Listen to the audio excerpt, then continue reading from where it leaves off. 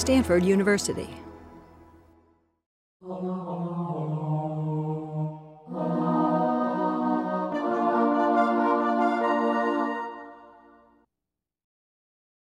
Hello, everybody. My name is Amy Ladd, and if there's any doubt that I'm a surgeon, you can probably tell. I ran from the operating room, and so I didn't have time to put on my heels. But thank you so much for coming. I'm excited to speak to you all. I'm assuming you're here wanting to learn something about the hand and why hands hurt. So Nora and I came up with this talk. Thank you very much, Nora, for inviting me to speak to you. Yes, we're good? Why my coffee cup is hard to hold. And sometimes this is the only question I need to ask to make a diagnosis. So I'm going to walk through about 5 really common things that at least, I'd say everybody in this room will have at least one of them in their lifetime. And so what to look out for and what to do about it. So I am at Stanford. You all are in this area, so you probably know where that is. I would like to talk about some of the common causes of first numb and painful hands, what you can do, and when you need help and who to see.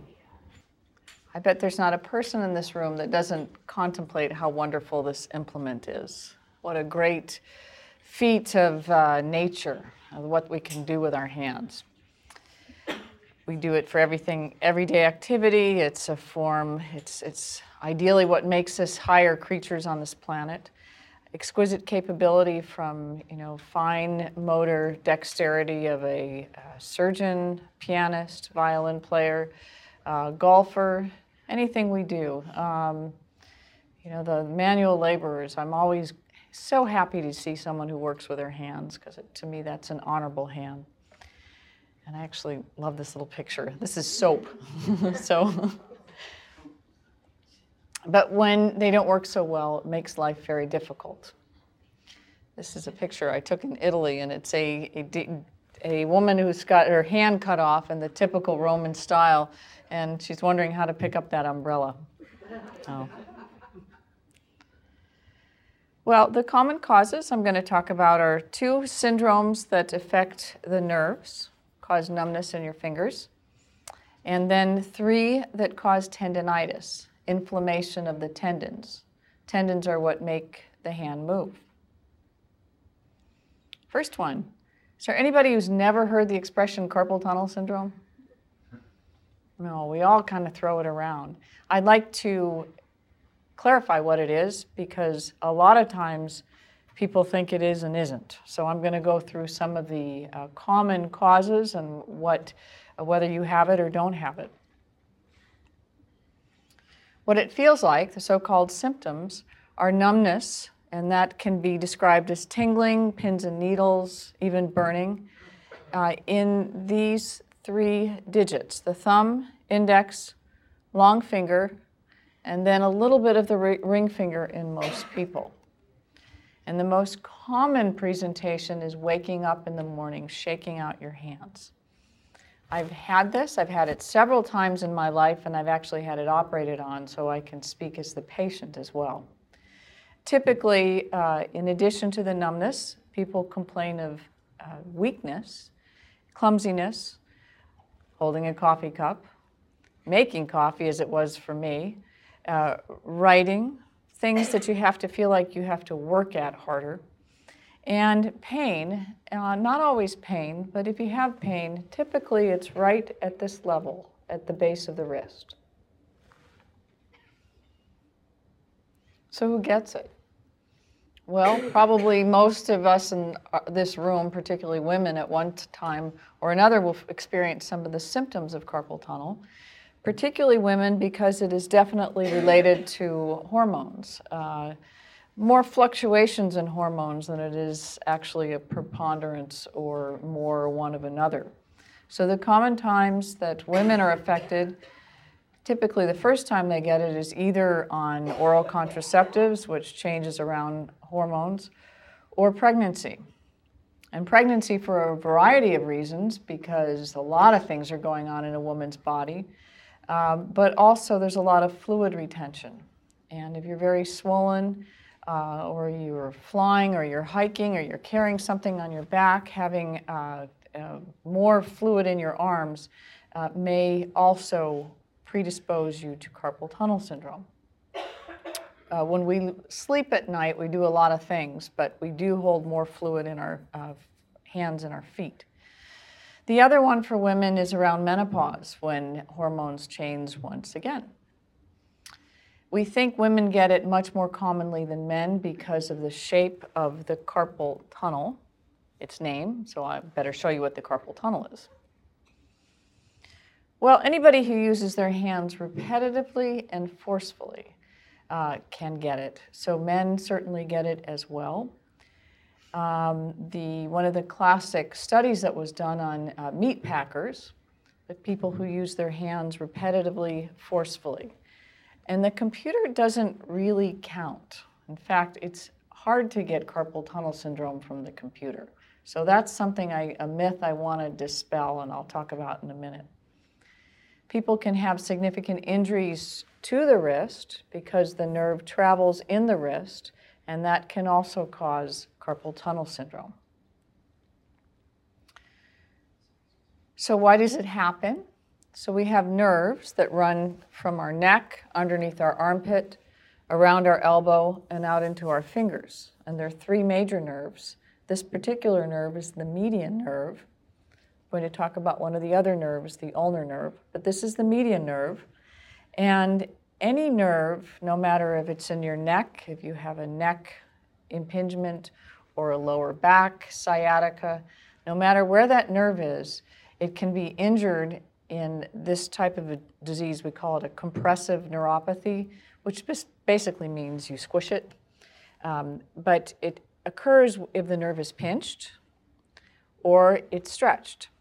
And the most common ways that that happens with carpal tunnel syndrome, this is pinching. So if I have my straight wrist, we call this neutral.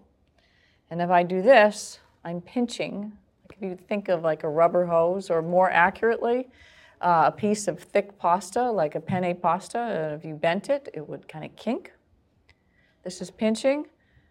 This is stretching. Well, it so happens most of us sleep like this. And if we sleep like this, we naturally pinch it. So that's another reason why waking up in the morning, or being awakened at night, shaking it out, is because of that pinching of the nerve. Well, what other things do we do that put us in this position? Or this position? The most classic one here is driving. That's the number 2 time that people talk about their hands going to sleep and shaking them out. And then along come the bad habits. So here I do have the computer, because a lot of people say, oh, I have carpal tunnel because I'm at the computer all day long.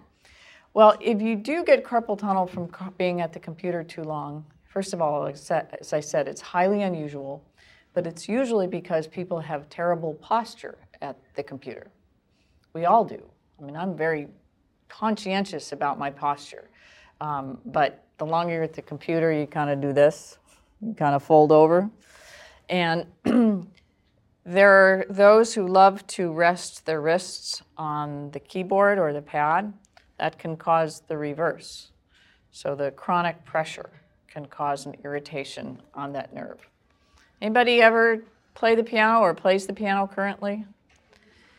And did you have a teacher that was very diligent about how you held your hands? They used to do things like put rulers on top or pencils just to make sure that your wrists are straight. It's absolutely correct. It's almost impossible to get carpal tunnel syndrome playing the piano. The piano is a much better keyboard than the computer keyboard, which is tight and gets you in these bad postures. But sitting nicely at the keyboard of a piano, you're upright, your shoulders are open, your wrists are what we call neutral, and there's a lot of repeated activity that changes. You know, you're moving your thumb, you're spreading out, and it's not one thing over and over again. So if you did take the piano, if you think someone's sitting at the piano, that's the type of posture you want to be when you're on a keyboard. Some people say that we never had problems with the old-fashioned typewriters because those of us who've used them, you know, you roll the bar and the whatever that thing was called, the carrier, you know, the return carrier, the card.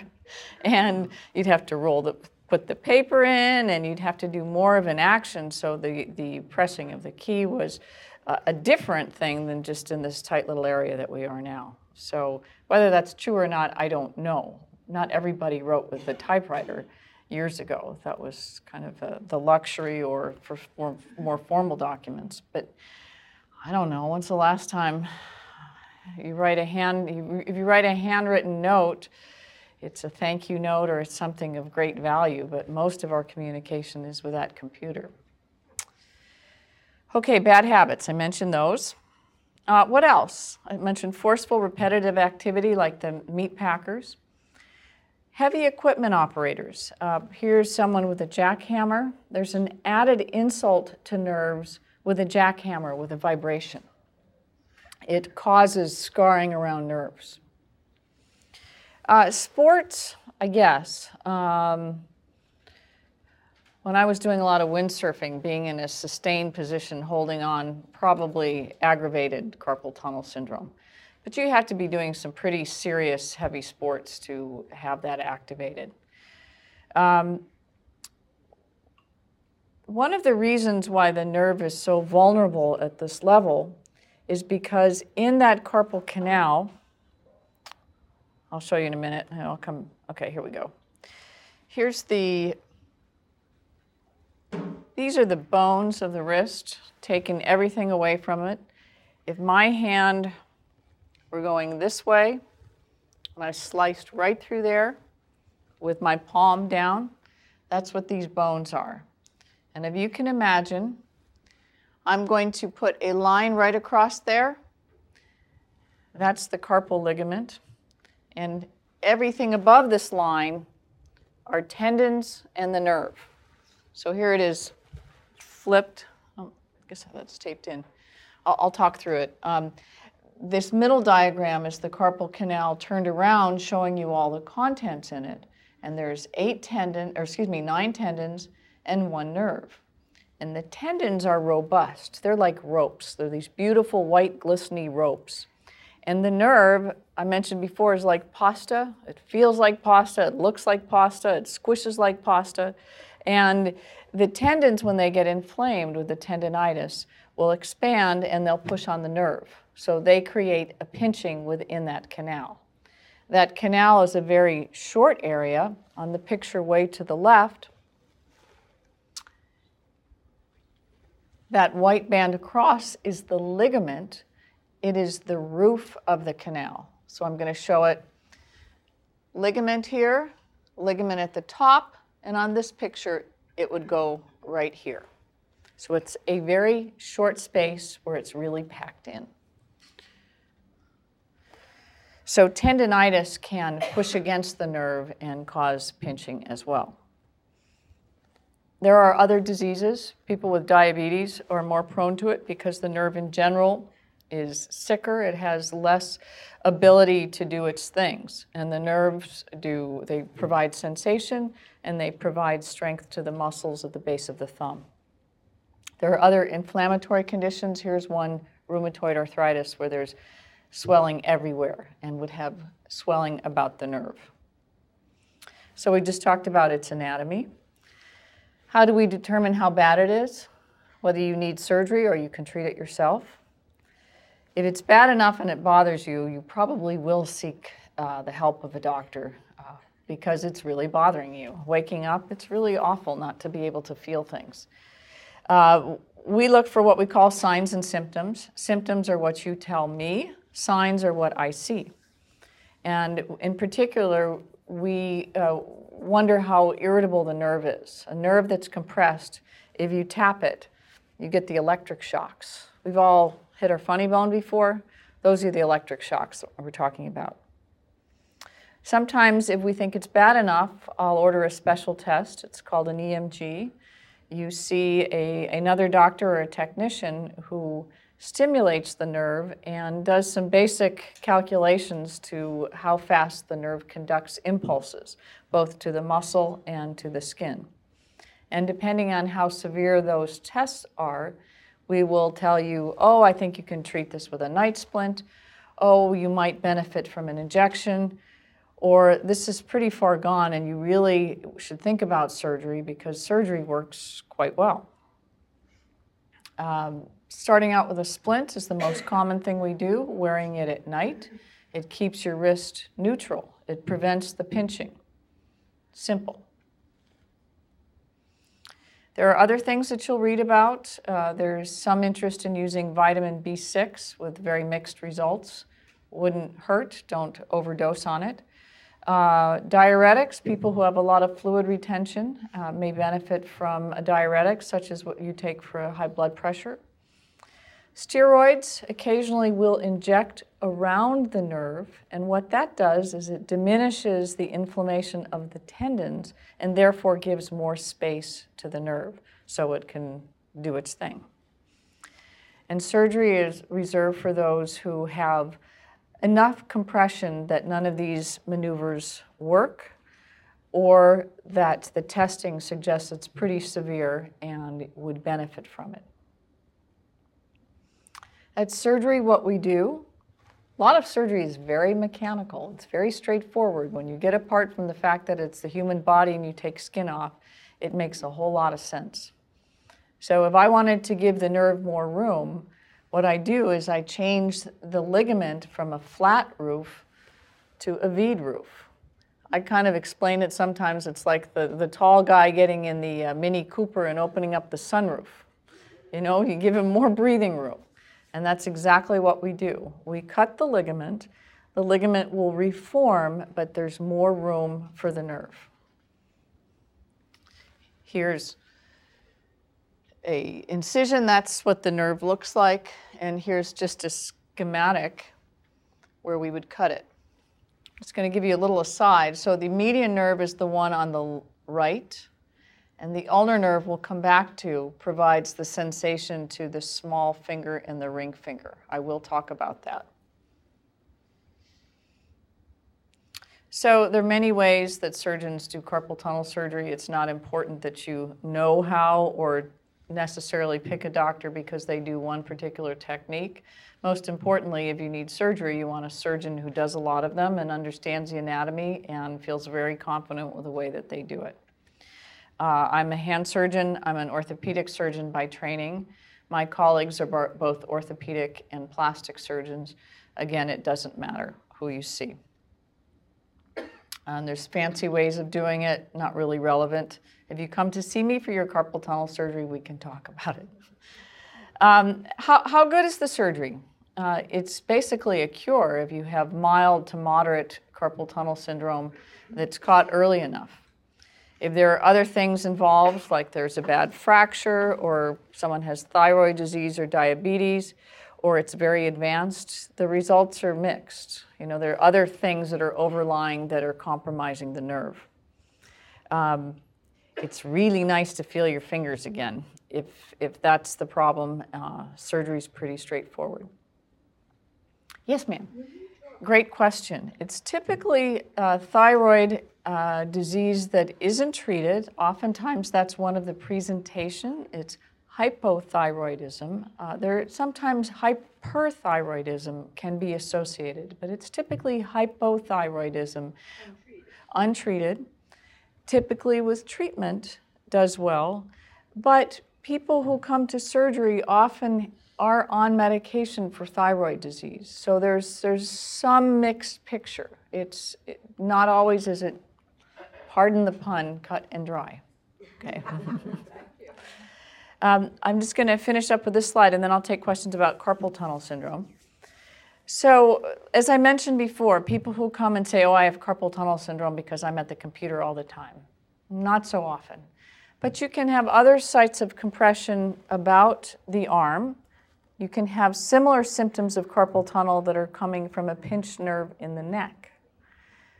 The most common pinched nerve in the neck actually has numbness on the top of the hand, but it can present on this side as well. You can also compress that median nerve further on up in the elbow and the forearm. It's pretty unusual, so I'm not dwelling on that tonight. Any questions about carpal tunnel syndrome before I move on? Yes, ma'am. Great question. And I want to make sure that I at least address physical therapy or hand therapy in each component, so correct me if I don't. Typically, we send folks to a hand therapist, first of all, to get the splint if they don't have one.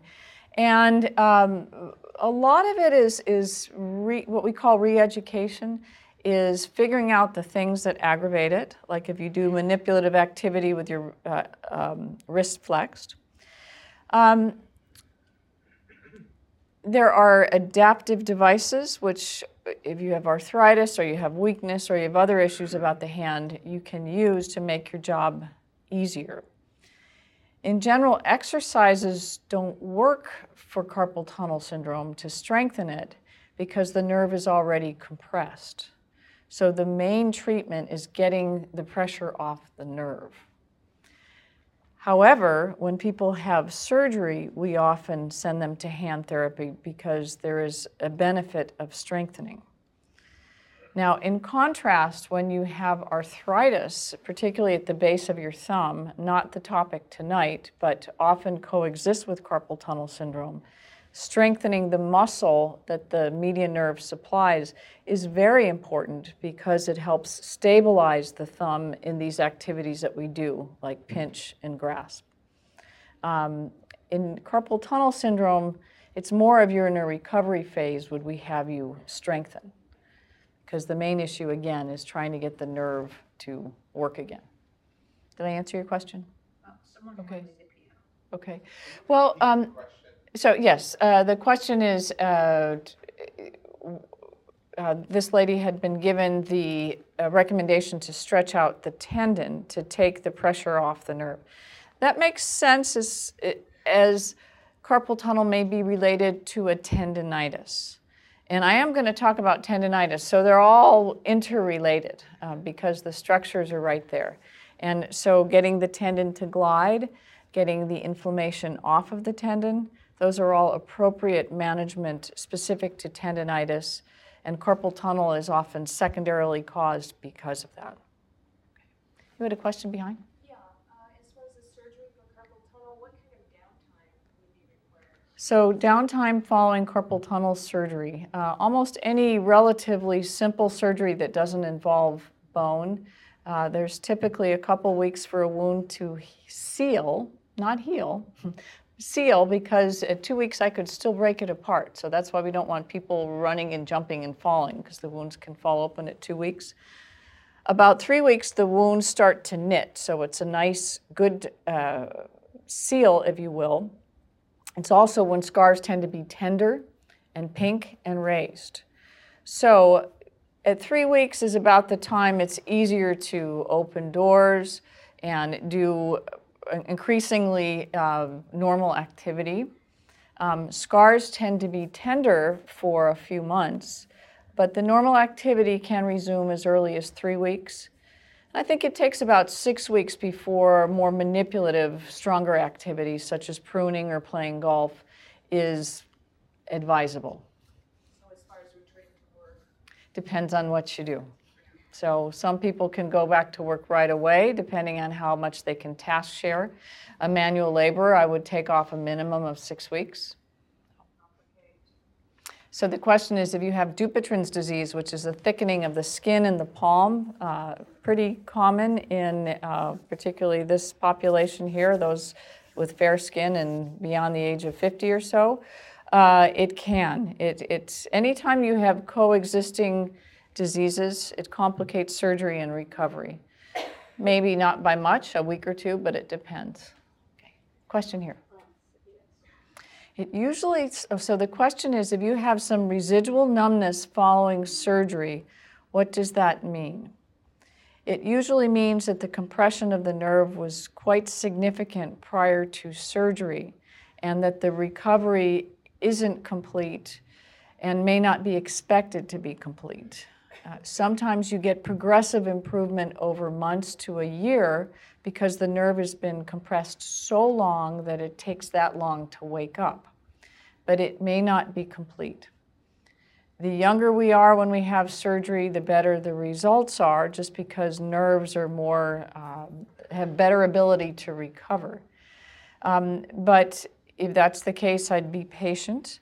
If you've had long-standing carpal tunnel syndrome, it doesn't get better with time. So if you're thinking about surgery, I would think about it sooner rather than later. So I'm going to move on to the next topic because some of these questions are going to repeat. They're just kind of variations on a theme. So the next numbness one I've chosen is cubital tunnel syndrome. Cubus means elbow in Latin, so it's just a fancy term for compressing the nerve, the ulnar nerve at the elbow, and we all know this as the funny bone, and there is no one who would admit that this is funny when you twang it. It's just one of the most annoying things, isn't it? So same kind of thing we'll go through. Anybody can get this who leans on their elbow too much. Mother was correct. Get your elbows off the table. And I can't emphasize this enough. This is probably one of the most underdiagnosed, underacknowledged problems that is pretty easy to fix most of the time. And most of the time it means getting off your elbows. And that means in the car, in the chair, in the whatever. We all do it. It can certainly be accentuated or accelerated by trauma, any injury about the elbow. And the metabolic diseases I mentioned before, like thyroid disease and diabetes, can definitely accentuate or accelerate this syndrome. This lady's great. She's talking on her phone. She's got kids in the back. This is probably me, except I don't lean on my elbow anymore. And so it's a flexed position and leaning on it. So again, ulnar nerve is like the median nerve. It gets compressed by either pinching it or stretching it. And leaning on it does pinching and direct pinching. So it's a double whammy. Once again, most of us tend to sleep with our wrists flexed and our elbows flexed. So that's a double hit on two nerves. So the first thing we do is try to straighten the arms. So here's another one I can speak to. I definitely have this on same side as my carpal tunnel. And I have retaught myself how to sleep by pillows, pillows out straight. But we almost always start out, for people who need to relearn how to do this, with, wrist splint at night for the carpal tunnel and an elbow splint to keep the elbow straight. There are rigid ones, which are horrid, and there are padded ones, which are better because they're more tolerated. Once again, bad habits. Muscle-bound people can actually get this because the triceps is that, one on the back here. And triceps, medical terms are Latin and sometimes Greek. So triceps means three heads. And again, it's like surgery is mechanical, so is, there's kind of a logic to medical terminology. So if you took Latin when you were younger, you can probably figure out a lot of these. So triceps means there's three parts to this muscle. And the medial head of the triceps is the one closest to the inside of your elbow. And in very muscle-bound people, this can get so big that it can squish the nerve and it can actually make the nerve kind of floppy. So that is certainly not the norm that people look like this, but muscular athletes can be prone to this. And there are people like me, whose nerve tends to flip out of its little groove that it was meant to be in, and that's another source of irritation. So if the median nerve does these three fingers, the ulnar nerve does these two fingers, and that's the classic presentation, is tingling, numbness in the small and ring finger.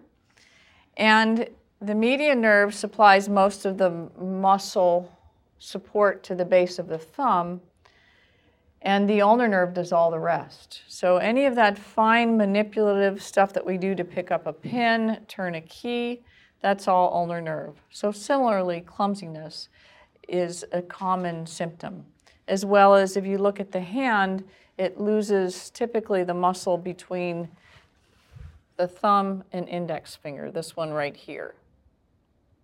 It no longer has its beefiness. So we call it a cubital tunnel, and if you looked at my elbow here, on profile, there's a groove, another tunnel, and my nerve sits right here. And probably a lot of you, if you tapped yours right now, you'd get those little zingers, so don't do it. But you know what it is, because it's the funny bone nerve. And in fact, that's how, if you came to my office, I would tap to see how irritable it is. And I'd look to see whether it flips in and out of its groove. Like the carpal tunnel, it has many surrounding structures that can pinch on it. I mentioned the triceps muscle, and down in the forearm,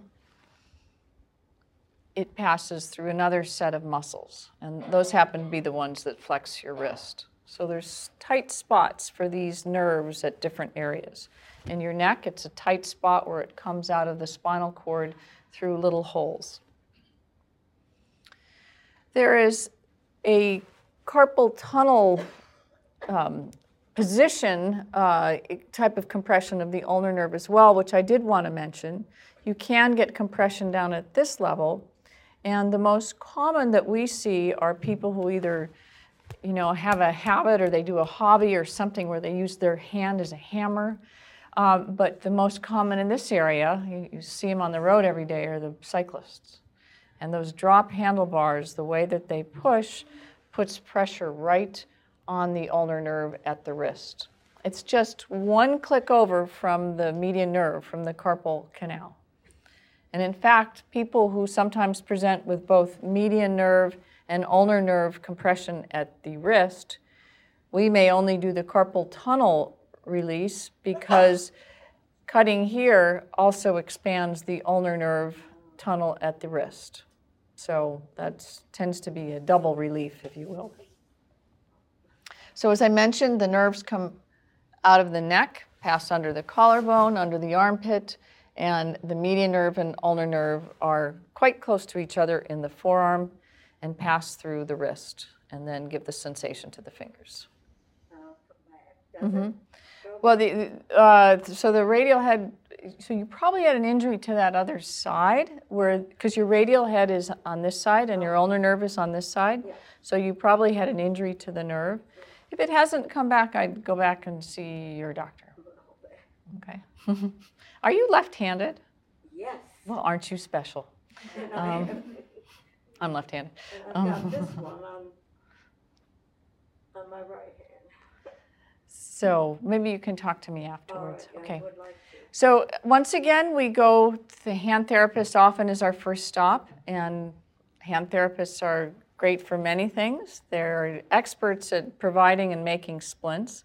Most of the splints that we use are actually off the shelf. This is one, this is a neoprene, that's wetsuit material, that has a gel pad within it.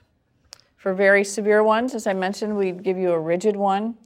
Why patients hate those is that they tend to flex their wrist in the middle of the night, which would make your carpal tunnel bad. They hate it, they take it off, whatever. So relearning with something here which, you know that you're flexing it. Your body says, don't flex this. The gel pads are that squishy stuff, and those tend to work quite well. Okay, another question on cubital tunnel syndrome, ulnar nerve, funny bone? Okay, while we're at the elbow, let's talk about bursitis. The very common bursitis is an olecranon bursitis. And I'm sure some of you have had this. I've had this too. When you inadvertently bang the end of your elbow and up pops this golf ball. And it's painful. And if you play with it a lot or you stick needles in it, it can get infected. And that's a really bad problem. Normally, it's just a nuisance. A bursa is a sac between typically the skin and a tendon. And every joint has bursa, but they don't tend to fill up unless they get provoked. So trauma is one of those. And the most common place is the knee, so-called housemaid's knee. We don't call it that much anymore. And the elbow, olecranon bursitis. Those are also treated with splints because the more you move it, the more it fills up with fluid. So there is the theme. We got splints for almost everything. So occasionally we'll take the fluid off. If I take the fluid off, I'll make you go into splint for a couple weeks and not move it because they're quite recalcitrant. They love to fill up with fluid. We don't like to operate on them because they tend to get infected. So, okay, we're moving on to tendinitis. 3 types of tendinitis. Who's this? And his horse? Trigger. Okay, so that's my little pun for the evening. Trigger finger. Anybody had trigger finger? So, do you want to tell us what a trigger finger is? It goes like that. And it. Like that. You're not faking it, are you? No. Okay. Okay. We've got treatment for you. So a trigger finger is where the finger gets stuck and all of a sudden it snaps. I think it's called trigger finger. I'm not really sure why, but I think it's called trigger finger, not because it's your trigger finger, but it's you squeeze the trigger, and all of a sudden the gun goes off. And it's the same kind of thing. You're squeezing, and all of a sudden it pops. So anybody who uses their hands can get trigger finger. There's probably a lot of us here. Typically presents over the age of 50, but people who use their fingers repetitively can get it at younger ages. And I actually see a variation with kids too. There's a congenital trigger finger, which I tend to operate on. That's more operative than it is in adults. But the classic under the age of 50 is someone like a guitar player, or they put their fingers in positions which are not every day. It's this where this knuckle here hyperextends and these kind of hyperflex. The other place I've seen it are those plastic grocery bags, where you kind of curl them like a monkey. Those are so bad. I can tell you that I'm very proud of my daughter and her Girl Scout troop. In case you're wondering why you don't have them in the city of Palo Alto anymore, is they went to city council and had them banned from the city. So that's why you have paper bags or other bags now. So because of its environmental impact. But for you too, it's you kind of get all this stuff in your arms and then you want to curl this thing on, but it's really bad for your tendons. Gardeners, piano playing, you can't get it from piano playing. So what is it? So back to tendinitis. When tendons get inflamed, so every finger has 2 tendons and kind of spare parts, but one bends the tip and this knuckle, and the other one just bends this knuckle. Now, here's a trivia question. Is the thumb a finger? No, it's not. It's trivia. Technically, it's not. It's a digit, not a finger, and that's because we have one less bone in our thumbs. And our thumb does all these wonderful, marvelous things, so it gets its own name. But the thumb only has 1 tendon that flexes. The fingers have 2. And in this case, that 1 tendon that bends just this knuckle, it splits to allow room for the one that keeps on going and bends this. And where it splits is just a great source of inflammation. So it effectively creates a bump. It feels like a knot if you have one, and it's a great analogy to think of the old-fashioned clotheslines with the pulleys, that if it had a knot in it, you'd pull for that knot, and all of a sudden it would snap through. It's a great analogy because we call the canal that the tendon runs through pulleys, and it feels like a knot. When we operate on them, they don't look like knots, but it has that same effect. So it's inflammation in the tendon, and it gets hooked up right at the base of the finger. This first pulley, we call it, the first annular pulley, or an A1 pulley if you look it up on Google. What do we do? Well, you can wear a night splint. There's a theme here. So if it's, like your long finger. You can make an obscene gesture when you sleep. But holding them out in extension. The most common is the ring finger, followed by the long finger, followed by the thumb, and then index and small fingers. But they're pretty common. If you get one, you tend to get another and another. So wearing a splint, a lot of people don't like wearing a splint, and I hardly ever prescribe it because sometimes it makes the finger even stiffer.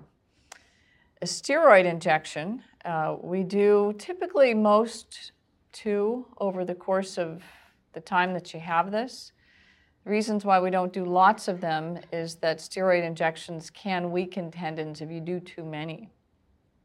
And if you respond to one, great. Like if I have the ring trigger finger, I have maybe a 30 to 60% chance of it going away with one shot. If it doesn't do anything, I would definitely not recommend a second shot because it won't do anything. If it makes it somewhat better, we give another one. If it doesn't go away, then we usually offer surgery. We offer surgery because it's even easier than the carpal tunnel surgery, and it's typically a cure. I mean, it goes away. We cut this and this popping stops. When is it not a cure? When you have stiff fingers, stiff swollen fingers, and if this knuckle is stuck and bent, then it's hard to get that back no matter what we do. So carpal tunnel surgery and trigger finger surgery are probably the best 2 surgeries that I can offer with the best results. And they're pretty straightforward problems. So if you have one of these and are afraid about getting treated, you have a great chance of getting better with surgery. There are many more complicated things that I do, but these are straightforward. Yes, ma'am. So trigger thumb, that special digit, is the same type of a problem, and we treat it the exact same way. So we will try a splint. Actually, no surgery. I mean, you have less of a chance of it going away with no surgery. The results are better with injections with trigger fingers. So, okay. And they often go hand in hand. So tendinitis and nerve compression. These are the most common ailments that we see in the hand. They're in the nuisance category, but they affect so many of us, and we do have good treatment for them. Oh. Okay, surgery, and if you want to ask that question about what's recovery from trigger finger surgery, it's faster than carpal tunnel. I let people take off their own bandage and move it progressively as tolerated. It's really just a wound healing issue. Back to that thing about fluid retention. So it's typically worse in the morning because we get more fluid in our hands. It tends to loosen up during the day because the tendon gets lubricated. There's natural fluid that helps glide it. Tends to be worse when you've been active and avid for a while, and then just day-to-day fluctuations. Yeah, it very well may be your tendon. It can be nerves. Nerves can do that too. There are a lot of things that can cause cramping, but often before you actually begin to get your finger stuck, it will present with pain that radiates up the forearm, because those muscles start from the elbow. They're muscles. About here they become tendons. These are tendons. And you'll feel the whole connection. And the pain often precedes the actual triggering. So you may very well have some tendinitis. The other things that you can do, and it depends on your general health and what you and your doctor think is appropriate, but anti-inflammatories can diminish the swelling and potentially improve the triggering. Now, early in my practice, we were quite glib about handing out anti-inflammatories, like the prescription version of Advil and Aleve. And then you've heard about Vioxx and all these other ones. So they're not without their problems. And I'm actually more prone, particularly in folks who are on multiple medications, to offer an injection rather than put you on a prescription strength anti-inflammatory for 6 weeks. I think there's much less harm in that injection than being on a chronic systemic medication. Yes, ma'am? 10 years ago, one of the most difficult cases I ever did was on a 92-year-old lady who's still with us. So, no. Okay. It depends on a person's, first of all, how healthy they are, how active they are, whether they want surgery, whether they need surgery. There's a lot of things that go into the equation. But we as doctors talk about chronologic age and physiologic age. And they can be quite different. What your birth certificate says and your activity level and your vitality is very different. So hopefully doctors that you see take that into account. Okay, so the question, the nerves in your back, is that what you said? That cause carpal tunnel with sleeping. Yes, in that the nerves, they're in your neck. They start out, so your brain comes down and has the spinal cord and it gives these branches off. And at this level, the nerves we call the brachial plexus. Brachia means arm and plexus means like a network. And there are these kind of interchange highway underneath here, and then they pass out and they make the 3 nerves of your arm. But at the neck, they come out as nerve roots, as we call them, and then they go through little holes in the spinal column, the bony areas. And you can have pinching at that level, and it can feel very similar to carpal tunnel syndrome. So yes, so when things are not carpal tunnel, if you don't have the classic symptoms or signs, if you come to see me, then we start looking up the arm and to the neck. Okay, 2 more tendinitis, tendinitis, if we want to be really correct. Doctors love to use people's names, which means nothing. I mean, if I tell you that it's de Quervain's tenosynovitis, you're like, huh? But that's how we know it. De Quervain was a French gentleman in the 19th century who described tendinitis. And it's another tendinitis at the outside of the thumb. And it's often called the new mom disease, or in this day and age, the new caregiver disease. But this is one of those things, like the coffee cup. Can you pick up a coffee cup? That tells me one thing immediately. Number 2, if someone says, I've got pain in my thumb, and it's a young woman, I'll say, did you just have a baby? Because it's that prevalent. And it's prevalent back to that hormone fluctuation and fluid retention. And it's also, for the first time, typically, a new mom or a new dad or a grandmother or whomever is picking up a child doing this all day long, changing diapers. And if you do this over and over again, you're about guaranteed to get a tendinitis. So we'll look at that. The tendons, there's tendons at the base of your thumb here, and very similar to the trigger finger. They pass in a canal, another pulley, so it's tight right here, and you can see mine pretty well. And here's that picture. So about here to here is the tunnel.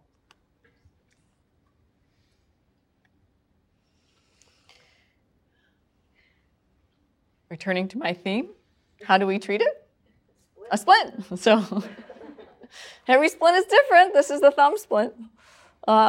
You've got about 80% of orthopedic mentality and methodology from this talk. If it hurts, immobilize the joint. Do things progressively up the ladder, and typically we can do something mechanical about it surgically if the other things don't work. So, and it is interesting, just the comment earlier about the anti-inflammatories. If I gave this talk 10 years ago, I would dwell on anti-inflammatories. And I don't use them so much anymore, just of all that has happened in the last decade and our aging population. I mean, it challenges your liver, your kidneys, your lungs, your heart. So in general, I'd probably be a little bit more aggressive with an injection than recommending anti-inflammatories. But a splint, I will offer a pregnant woman an injection because there's minimal, if no risk to a baby. But typically it's afterwards. Typically it's more after the baby's delivered that the problems are so severe, so it's even less of an issue. Oversimplification, that pulley goes from about here to here, but you get the idea. It's basically like a bracelet around the tendons. The tendons have fluid.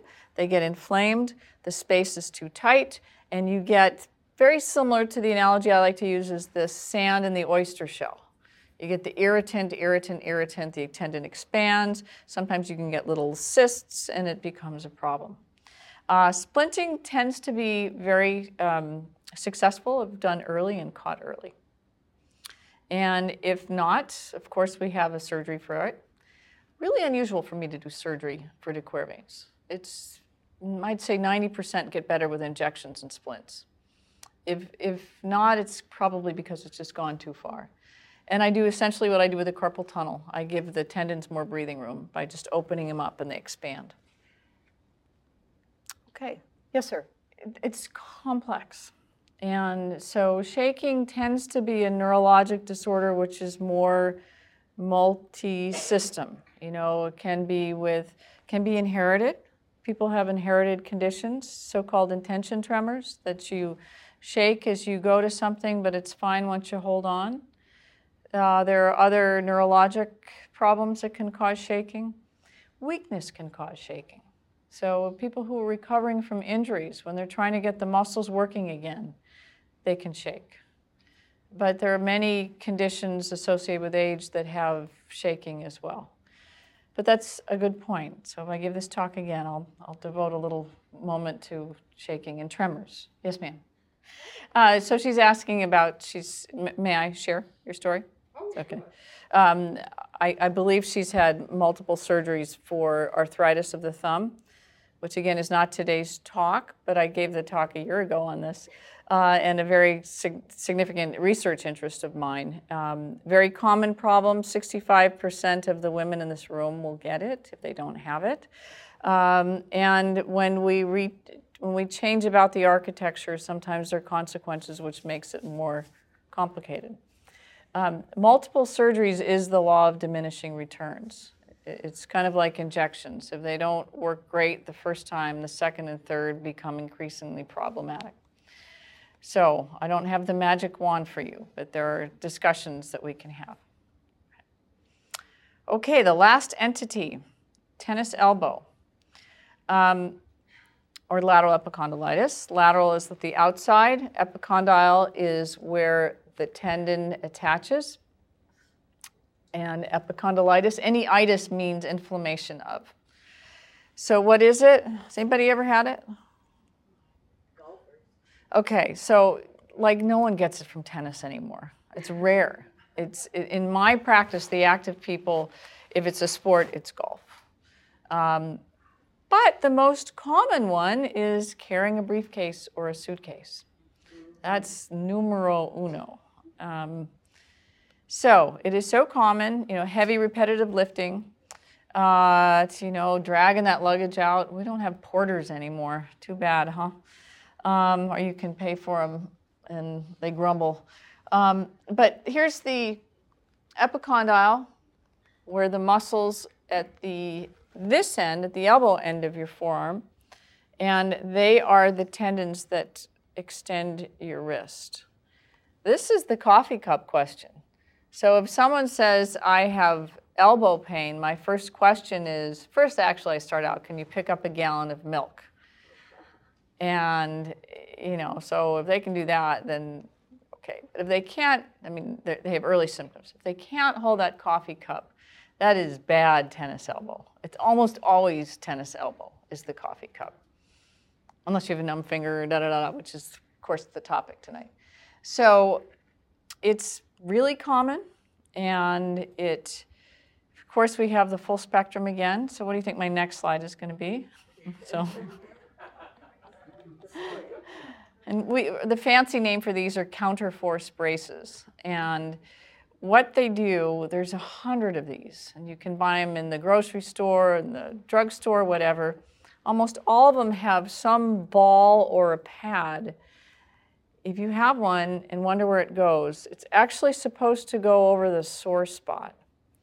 And the reason is, so your muscle starts from your elbow and it goes down to your wrist or your fingers. And what that spot does is it puts a little pressure point at or below the sore spot and actually shortens the muscle. So if it shortens the muscle, it gives the inflamed area a chance to heal because it's not working so much. So the ball goes at or below the sore spot, not up here. It will do nothing up here. It has to go down here. So it makes the muscle shorter. They actually work very well. If yours hurts or it makes your hands go numb, then get another one. See a hand therapist. They can definitely engineer how best to use them. In physical therapy, if you present with this, 90% of these are treated with physical therapy and splinting alone, sometimes with injections. Injections are more of a crapshoot here than they are with other entities because it's a different type of, it's tendinitis where the muscle is broad as to a tendon that's nice and ropey that has fluid. But the therapist will do some anti-inflammatory maneuvers such as ultrasound or some other things that they can do, and they do help. There are special type of injection that is increasingly popular where some of your blood is taken and spun down in a magic inflammatory concoction which will help it to heal. Still being developed, but that's an option shy of surgery. And in rare cases, we will operate on these. So in general, it's a nuisance, but tends to respond well with physical therapy, which will be things that they will do to it. They will teach you stretching exercises, trigger points, getting into those really sore muscles and stretching out the muscle, strengthening when you have sufficient recovery, and of course, re-education to stop doing the thing that annoyed you in the first place, if possible. So, my summary slide, and I will certainly take questions. I've introduced you to the common problems that we see about the hand and arm that typically cause difficulty in holding on to something, such as the coffee cup. Many, if not most, are treated with simple measures to start out with, if they're not too far gone. In doubt, we encourage you to see a hand specialist, not to give me any more business, but to help you and help you get better. Hand therapists may be part of our regimen. Splints are always part of our regimen. And in special cases, surgery to help that. So here's my take on hand imitating or art imitating life or vice versa. Yes, sir. So life isn't so simple as I mentioned here in giving you just, oh, it's this or this or this. But oftentimes people have what we call a double crush syndrome, where you can get a pinched nerve and irritation of the nerve down in the arm, elbow, or the hand. And one accentuates the other. Posture is a significant part of things that we can do to improve it. And if you work out or work with a trainer or do exercises, almost always we encourage core strengthening and postural exercises. Postural re-education is the fancy term. And what that is making sure that the muscles that support your shoulder blade, we call it the scapula. Your shoulder blade are out there. You kind of think of that military presence. Your neck is as long as possible, your shoulders back. Gives the most room for the nerves here to minimize compression from here to here. Now, obviously, the older we get and what we've been doing all our lives can cause arthritis, and you can get little bone spurs that can encroach the nerve, but there still almost always will start out any kind of nerve compression, unless it's dramatic and acute, with postural exercises, strengthening, and getting the pressure off the nerve. So these are bad chairs. I mean, they're not padded. So when I finally realized I had something going on with my nerve, I'd sit in chairs like this. So the nerve is way away from anything that can press on. Best thing to do is get it off the desk. I mean, the forearm too, because the nerve travels down, and right at this level is the other place that you get it compressed. It's hard to do. You have to totally rethink the way you do things. But it means actually having good core strength will help you do that. So, yes, sir. Golfer's elbow? Golfer's elbow is the other side. So lateral epicondylitis or tennis elbow is the outside. Golfer's elbow is right about the cubital tunnel where the ulnar nerve is. And it's the same thing. It's a little more complicated because often the ulnar nerve is irritated as well. But we treat it the same way. So, yes, sir. Well, you could have compression of both, sadly. You can have compression. Oh, I'm sorry. The question is, what happens if you have numbness of all 5 fingers? Because these 3 are median nerve, these 2 are ulnar nerve. You can have compression of both nerves. You can have compression up here at the neck, which causes compression of both nerves, even though it's more nerve root than it is nerves. Diabetes, thyroid disease, there are other nerve diseases which can do that. Oftentimes, patients who have carpal tunnel feel like all their fingers are asleep, and it's just in the way that we perceive numbness.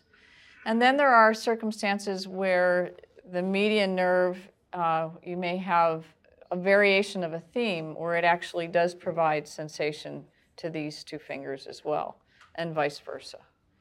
So again, they're not always so clear-cut, but most of the time they are. Yes, ma'am. So the question is, if you work on sites other than the carpal canal, can that improve your carpal tunnel syndrome? And the answer is yes. It's again related to these issues about opening up areas of tightness and having elements of this double crush. And so deep tissue therapy is one of them, where a therapist will work on stretching out the stuff that covers nerve called fascia. And if you lengthen that, then you provide more breathing room. I think a lot of it is probably your friend changed the length of that nerve from neck to hand, and it improved. It's not a question I can answer really well because it's in the bailiwick of neurologists, because we think of neurology in the sense of coming from the brain. When it's related to a compression of the nerves in the hands, it's something that I, as a hand surgeon, can do. So more typically, they're associated with general nerve diseases as opposed to areas of compression. So can general massages help these type of ailments? I sure hope so, because I love them. So. And I do also think it's related to this other lady's question, is that it gives you body awareness, helps stretch out areas that are tight, which means less compression of nerves. So the question is, what happens to the hand and the wrist in a fall as far as nerve damage? It really depends on the trauma. The most common time that we see a carpal tunnel syndrome in conjunction with trauma is a wrist fracture. And there can be 2 elements to that. The fall, which is typically a fall on an outstretched hand, can cause such a stretch of that median nerve that there's injury to the nerve itself beyond just what you would have with a carpal tunnel. So that can be a very severe injury, in addition to fluid around the nerve and causing the nerve to compress. So it depends on how severe it is, how it's recognized, and a bunch of variables. Commonly associated with fractures, broken bones. Yes, ma'am. So the question is, what happens with cold, clammy, stiff hands? And so again, there's a lot of things that can cause that kind of thing. There's an entity called Raynaud's phenomenon, tends to be more common in women than men, where they have a hypersensitive nervous system called the sympathetic nerves. The sympathetic nerves are what we call the fight or flight response. When you get all cold and clammy, when you're nervous, taking a test or something, you're facing danger, and your body kind of clamps down, gets blood going to the heart away from the hands and the feet. And some people have hyperactive sympathetic nerves that can cause that. Can be accentuated by being in the cold, by being tired, by touching something cold. There are other things, and again, you're getting into more systemic or metabolic diseases, but Raynaud's is the one that we know. We don't have a great explanation of why it happens, but people have irritable sympathetic nerves. There's always risks. Okay, so the question is acupuncture and then risks of surgery. Acupuncture, yes. There's always, absolutely encourage patients to pursue what we would call alternative treatment, like massage, deep tissue work. Acupuncture, has been around longer than Western medicine, and it's still around. So obviously it plays a role. There's different types of acupuncture. The meridians in acupuncture, which are the lines, have some crossover to nerve networks. There's some very interesting things, that if you put a needle here, it improves nausea. Why that happens, I don't know. But yes, one of the concepts, the mechanical scientific concepts of acupuncture is similar to deep tissue massage, is that you stimulate an area of irritability, you create an electrical current that it overwhelms the area that is so tight or spastic or whatever, and that it basically floods it with impulse that it softens. That's a very simple, oversimplified version of acupuncture, but it has the similar potential benefit that massage might. And again, it can treat stomach disorders, can treat headaches, can treat all sorts of other things. So not to be discounted at all. As to risks in surgery, every surgery has its risks and its complications. And there's the scale of risk versus benefit ratio. Everybody's different. It's what you come to the table, how severe your disease is. If you have other associated diseases that might make healing difficult or recovery difficult. But in general, if surgery is offered to you, the risks are far outweighed by the benefits. Carpal tunnel surgery for the right person is like a 95% success rate. The complications that can occur, God forbid, is cutting the nerve. Never done that. You don't want that to happen. Bleeding, some sort of bleeding gets a bruise underneath and the wound can break open, can get infected. Those are the big three is nerve injury, bleeding, and infection. Really small in carpal tunnel surgery. Okay, we are done. Thank you for your attention tonight.